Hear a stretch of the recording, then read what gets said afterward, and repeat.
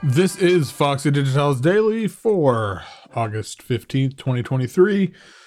Hi, I'm Brad Rose. How's everybody doing? Hope your week is off to a decent start. No complaints here. It's only in the 80s today. That's exciting. Feel like I need to put on a coat or something. Album of the day is Before the Echo by... Oh, Jesus, did it to myself. I'm just going to go with Sulci, S-U-L-C-I.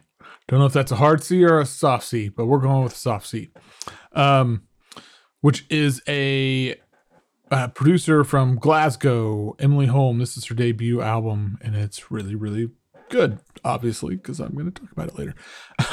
As a reminder, tomorrow, Foxy Digitalis Daily is on Patreon, and hey, patreon.com/Foxy Digitalis. Lots of cool stuff over there. It'd be great if you signed up, support the cause. I appreciate it so much. I'm gonna do a bonus podcast over there this week, just going through all the various projects that are happening in my world, because that's kind of the front row seat to it. And there's a lot of cool stuff going on that I haven't talked much about at all. Yeah. So anyway, think about it. All right, let's see. I can't say exactly what it is, but I would highly recommend that you check Revenge International's social media later today, because they're announcing something amazing this morning. It's coming at this episode's going to come out before that happens, so that's why I'm not really saying anything. Something I'm really excited about, so highly recommend going and keeping an eye on that. Also wanted to mention, I got a promo of this album from this project called Arco Iris, which is Will Fredendahl and Diego Martinez. So Will plays flute and Diego plays upright bass, and it's this one really surprised me. I'm just really, really into it. I will put a link in the show notes, of course, and hopefully have some more on that soon. It comes out, I think, middle of September, but it's up for pre-order now. And I mentioned this yesterday on Blue Sky, but Paavo Harju, awesome Finnish group from, I guess they may have had albums out recently. I don't know. I can't remember the last Paavo Harju album I listened to, but they've got a new one coming out on Phonal, which I'm certainly not going to try to pronounce because I can't pronounce shit. And yeah, if, Eden and the kid have been learning Finnish, I could have asked them, but they're not here either. But I guess they have had albums in the last couple years. So maybe that's not as big a news, but I feel like I've been, I haven't thought about Paavo Harju in a long, long time. Those early ones on Phonal were great. I want to go back and listen to these other new ones, 2021, 2022. Interesting. Okay. Well, it's still exciting. So whatever. So anyway, let's talk about Before the Echo.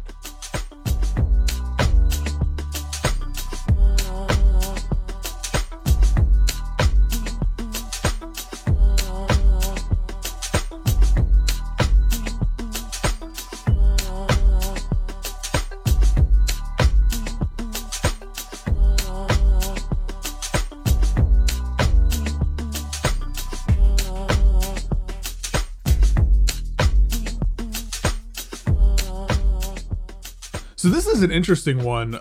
This is the moniker of Emily Holm, who is a Scottish musician and a producer. And Before the Echo is her debut album. And then I was reading the liner notes, which it's interesting. You should always read the liner notes. I love liner notes. And yeah. Anyway, but she was born with tinnitus and partially deaf. So she had a really trying and I guess you could say difficult journey with music before she then took up guitar and piano and started playing as sort of a means to escape. And so from there, she started writing her own work, and it all eventually led to this really fantastic album. So Before the Echo it's full of lucid memories and intricate dreams. And she crafts these really kind of intricate, complex, maybe that's better, sonic patterns using it's like there's like these really expressive synth melodies and samples of her own voice and different rhythms, and then there's just like atmospheric electronics. But the part that really carries the emotional weight of the album is her vocals. Like, they are the gravitational pull on Before the Echo, and it's basically the first thing you hear on Palalalia, and they repeat various phrasings like throughout the track, and it's like this really engaging, haunting way. And they kind of become these drifting, ephemeral shapes that hang on top of these sort of opaque yet kind of glassine keys. It's got the timbre of the keyboard melody on that track is so great, because it's like this. It's not super sharp. It's like but it's still really clear. I don't know. It's like this perfect balance, but the whole thing is just like, it's really enchanting.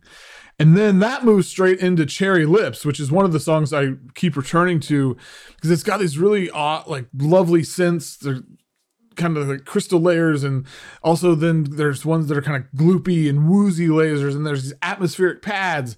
You have all of it, and it's this really wonderful combination. But melodically, it gets into these kind of melancholic zones, and it's this is the lucid memories. Like, it's this almost immersive feeling of being back inside a specific moment.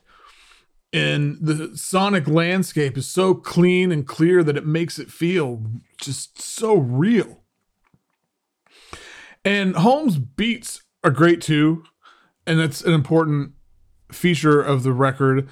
Everything's kind of understated and a little bit minimalist, but she pays such close attention to the details that it adds this certain magic to it. Out of Focus, which is another highlight, like, it has this really like stomping forward moving cadence, and it has this great fucking bass line, and there's this real sense of purpose here. And then Yugen has similar elements, but it's put together in a completely different way. Like, the timbre of everything here, like, and it's the kind of feeling, it's light as air. It's like she's hollowed everything out so that it's weightless.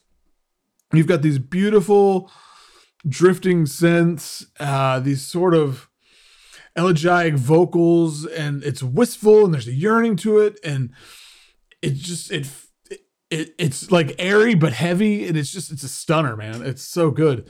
It's, I don't know, maybe the standout track. There's a lot, I don't know. And then the album closes out with The Beauty That Still Remains, and that's got like a real sense of urgency to it, like to find what's next. And there's these sort of hints of triumph and overcoming and determination, especially in the brassy synth textures. And it's really great stuff. It's a great end to the album, because it really puts an exclamation on the narrative that we've just been on. And honestly, standout debut album. And I love when I hear a new project like this that immediately captures my interest and makes me want to know more. And again, great debut, and it definitely feels like there's a lot more to come.